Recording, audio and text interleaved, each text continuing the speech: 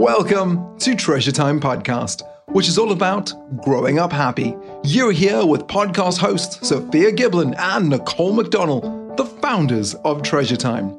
And they're here to offer advice on building your children's resilience during difficult times.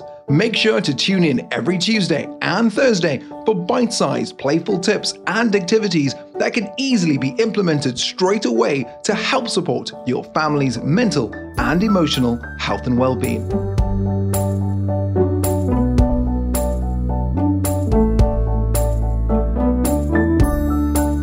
Hey, it's Sophia. And hey, it's Nicole. Welcome to the Treasure Time Podcast, Growing Up Happy. Today's episode is all about the third principle of Treasure Time, which is reflecting back the child's feelings. And that's all feelings, good and bad. Now, this episode comes in two parts. It's about recognizing our own feelings in order to be able to recognize our children's. So before we are able to reflect their feelings back to them, we have to be quite good at recognizing how it is that we're feeling. We need to be in touch with feelings and emotions, basically. So when we listen to this episode, it might make you reflect actually on how it is that you relate to emotions and feelings for yourself. Nicole, how did you find it when you first learned this principle in Treasure Time? Well, before getting into the nitty gritty of that, I'd love if I could share something, a bit of scene setting, if you like, bit of backstory. So those of you who listen to our podcast on accepting the child's feelings will have heard that I found it really hard not to paper over with this massive sticky plaster covered in "you're okay" messages when things went a bit wonky in our family. And in my journey with Sophia over the past 4 years, I discovered pretty early on in the game that I didn't really have good emotional literacy at all. I wasn't really able to distinguish between feelings and emotions that well, or at all, to be honest. I'm going to totally fess up that I actually had to Google, what is a feeling? What is an emotion? I seriously had to. And then it made me think, gosh, if I didn't even have the vocabulary to describe those things, it made me just glance back at life and think, gosh, I haven't paused long enough in life to reflect and give myself a chance to realize what I was feeling in any given moment, except fleetingly, especially to push down anything uncomfortable really, really quick. You know, like that game at the fun fair where you've got this massive hammer and the little things pop up and you have to squash them really fast to win. You can imagine I am absolutely winning that game. So when the challenge of kind of reflecting back the child's feelings cropped up in my Treasure Time journey, I realized pretty fast that I was going to have to start with accepting my own feelings and then the boys' feelings. I just couldn't jump straight into the boys' feelings, Sophia. So I gave it a go, and with kind of this degree of neutrality or acceptance, I pretended it was just something that I was observing, and I made it a bit of a game because I was a bit afraid of what was going to crop up, to be honest, because I'd never stayed still long enough. Yeah, it's a really common thing that we can do when we don't want to, or when it feels uncomfortable to acknowledge our feelings, is that we just busy and distract ourselves. And it sounds like maybe that's what you were doing. And we all do it. I do it as well all the time. Yeah, I'm really good at it. If you find it really difficult to identify your own feelings and emotions, therapy can be incredibly helpful, because sometimes we're just operating on this automatic level all the time of parenting the way that we were parented. So just copying patterns from our past and then parenting in exactly the same way.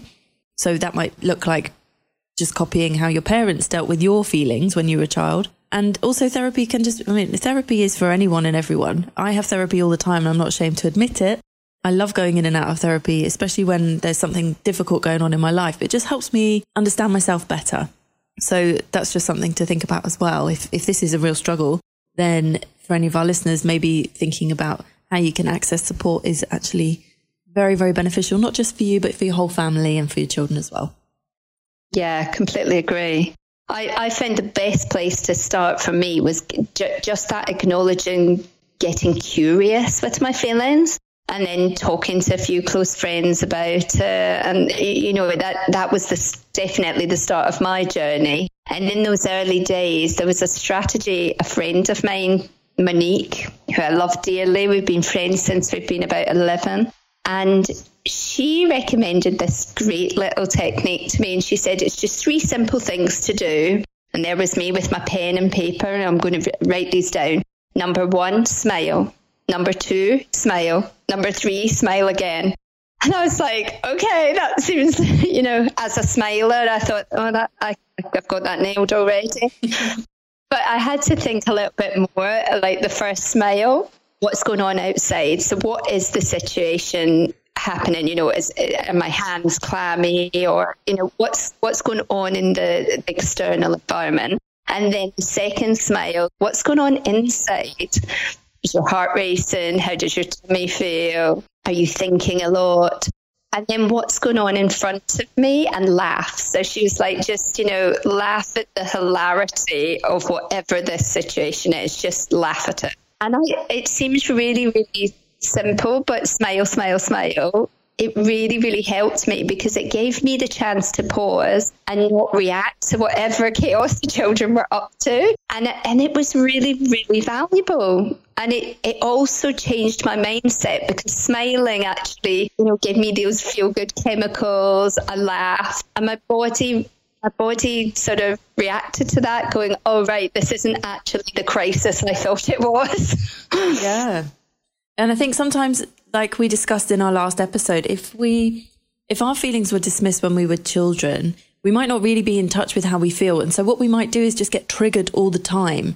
And when you get triggered, there's not enough space to really think about what's going on. And then typically what happens is that you might start shouting. And that doesn't make anyone feel good. But sometimes we don't know why we're shouting. It just happens. And it comes from this place of fear. And it's almost like generally an attempt to get some control back. But actually, I think sometimes it just makes us feel a bit more out of control. And so what we need is that like little pause and bit of space before we start reacting to respond. And that's exactly what that strategy is that you've just explained. It's like a little bit of space before you make your next move, really. And I think when we are in the space where we feel a bit triggered and maybe like fear is rising and we want to start shouting, there's no chance that within that we're going to be able to reflect back our child's feelings, because the reality is that we're probably not even in touch with our own feelings at that moment. We need to have the headspace to be able to do that properly. Yeah, completely. And that headspace, it can be really hard to find as a parent. It's funnily enough, I started to really enjoy reflecting back the boys' feelings, because the actual act of doing this was often enough for us to stop a situation escalating. So in what capacity? How does that work for you? So basically, when I reflect back my children's feelings, it helps them move through the tricky feelings quicker. And also, I think the happy, positive feelings, like I really love reflecting those, because then, Callum or Harrison will just come back and get this real sparkly eyed smile back that says to me, yeah, Mum, you get it. And that just makes me feel much, much closer to him. And I still though feel like I've definitely not got it sussed. I still feel like I've got this really narrow range of emotional literacy to draw on. Something that I need to keep working on, because I'm limited, I find, in that moment of saying very basic emotions like sad, angry, frustrated, happy, enjoying. I run out very quickly. Yeah, so I think it's not easy to keep coming up with new words, but in reality, children don't need us to go in there with lots of big, long, complicated feeling words either. Sometimes the basics are good enough. Good enough. So on that point, Sophia, how important is it that I get the feelings bang on and describe it right when I reflect back to them? It's not really about getting it right all the time. So that's the good news. You don't have to always get it right. And the research shows us that we just need to be good enough as parents, which is actually less than 50% of the time. So that is good news, something that we can all take on board. If you get the feelings right less than 50% of the time, you're doing really, really well. Hooray! Yeah, I know, exactly. It's such good news. Like, we don't have to be perfect. It's not It's not about being perfect. It's just about trying. And it can be really hard to get those feelings right when you're reflecting back. So you might say something to your child like, you're really upset that happened. And your child will turn around to you and go, I'm not upset, I'm angry. And I'm sure you've probably had that happen. Yes, I definitely have had that. Yeah. So what's happened is that you've just kind of missed the emotional cue, or you've said the wrong word. But the action of trying is just as important as getting it right. So even though showing your child that you care enough to tune into what it is they're feeling is enough in that moment. And what children will do is they'll naturally correct you if you get it wrong. So that also helps you to learn. So you're teaching them emotional literacy. They're teaching you emotional literacy too. And it is great. Just even having these conversations is amazing, isn't it? Yeah, totally. It's brilliant to develop everybody's sense of how to talk about feelings. It's really important. It's an important skill for life. So if we can do it early on, it will just be part of your children's natural mode of operation when they're a bit older. Yeah, it's so funny actually, because that's something that's happened, I think, as a direct result of Treasure Time with my boys, probably only in the past few months actually, but they now reflect back my feelings to me all the time. And I was pretty shocked the first time they did it. But, on reflection, I think it is pretty cool to see how astute they're becoming with what's going on for them and for me. And when they reflect back my feelings to me, it does make me stop in my tracks and think, oh God, yeah, I am angry with you. I'm angry that you weren't listening to me. And then we can have this quite open, honest conversation and move on. And it's really great because it's way calmer than how I would have managed these situations before I had the Treasure Time tools to draw on. Yeah, absolutely. And I think it's important just to say, we haven't really talked about what Treasure Time actually is if you're doing it actively with your children. So what Treasure Time actually looks like is doing 30 minutes of play with your child every week. And it's a particular type of play using a box of toys and the approach that we teach in the Treasure Time course. And obviously these are things that we're teaching in our podcast as well.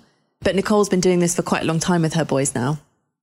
Yeah, I mean, and it's I can't recommend it enough. I've learned so much from being with Sophia and being on this journey. But seeing my boys recognizing their feelings and my feelings too, it's pretty amazing. And it does make me think that they'll be better set up for relationships in the future. It's like this really healthy blueprint that we can be passing on to our children. Yeah, I was just saying to Nicole what lucky future partners they will have because communication is such an important part of all relationships, not just romantic, but it can certainly be helpful for when they're grown up and they're adults and they have relationships and then they have their own children as well. This will be something that they just do naturally with their own children, which is amazing. Which would be brilliant. Yeah. So what we're doing today is we're sharing a post on Instagram with some of the words that you can use to develop your own emotional literacy, which will in turn develop your children's. When you start to get in touch with your feelings and be able to name and label your own feelings, you'll have more words to use when you are reflecting back your children's feelings too. Oh, that would be great for me. I'll check that out. So next episode, we're going to look at the fourth principle of Treasure Time, which is respecting your child's ability to solve problems. Fantastic. That'd be a great one too. We hope you've enjoyed today's podcast and that you'll come on and post a picture of your playtime this week and tag us at Treasure Time UK. Don't forget to add #TreasureTime for the chance to win the Treasure Time course and a year's worth of membership to our exclusive Facebook community where you can access loads of advice and a weekly live Q&A with Sophia. We'd love it if you'd be able to head over to iTunes to give us a review and share with as many parents as you know, because we want to reach as many people as possible with these skills. We believe that all parents should understand and know how they can apply these principles in everyday life. So please do share and give us a rating as well. We'd love a 5-star review and some words. And thank you so much for listening. We hope you tune in for our next episode where we'll be looking at the next principle of Treasure Time. So we'll see you there. Thank you. Bye. This episode was produced by A Podcast Company. If you're thinking about making a podcast and changing lives just like the show you just heard, then make sure to drop me an email, jason@apodcastcompany.com. And let's see if we can help you like we've helped Treasure Time.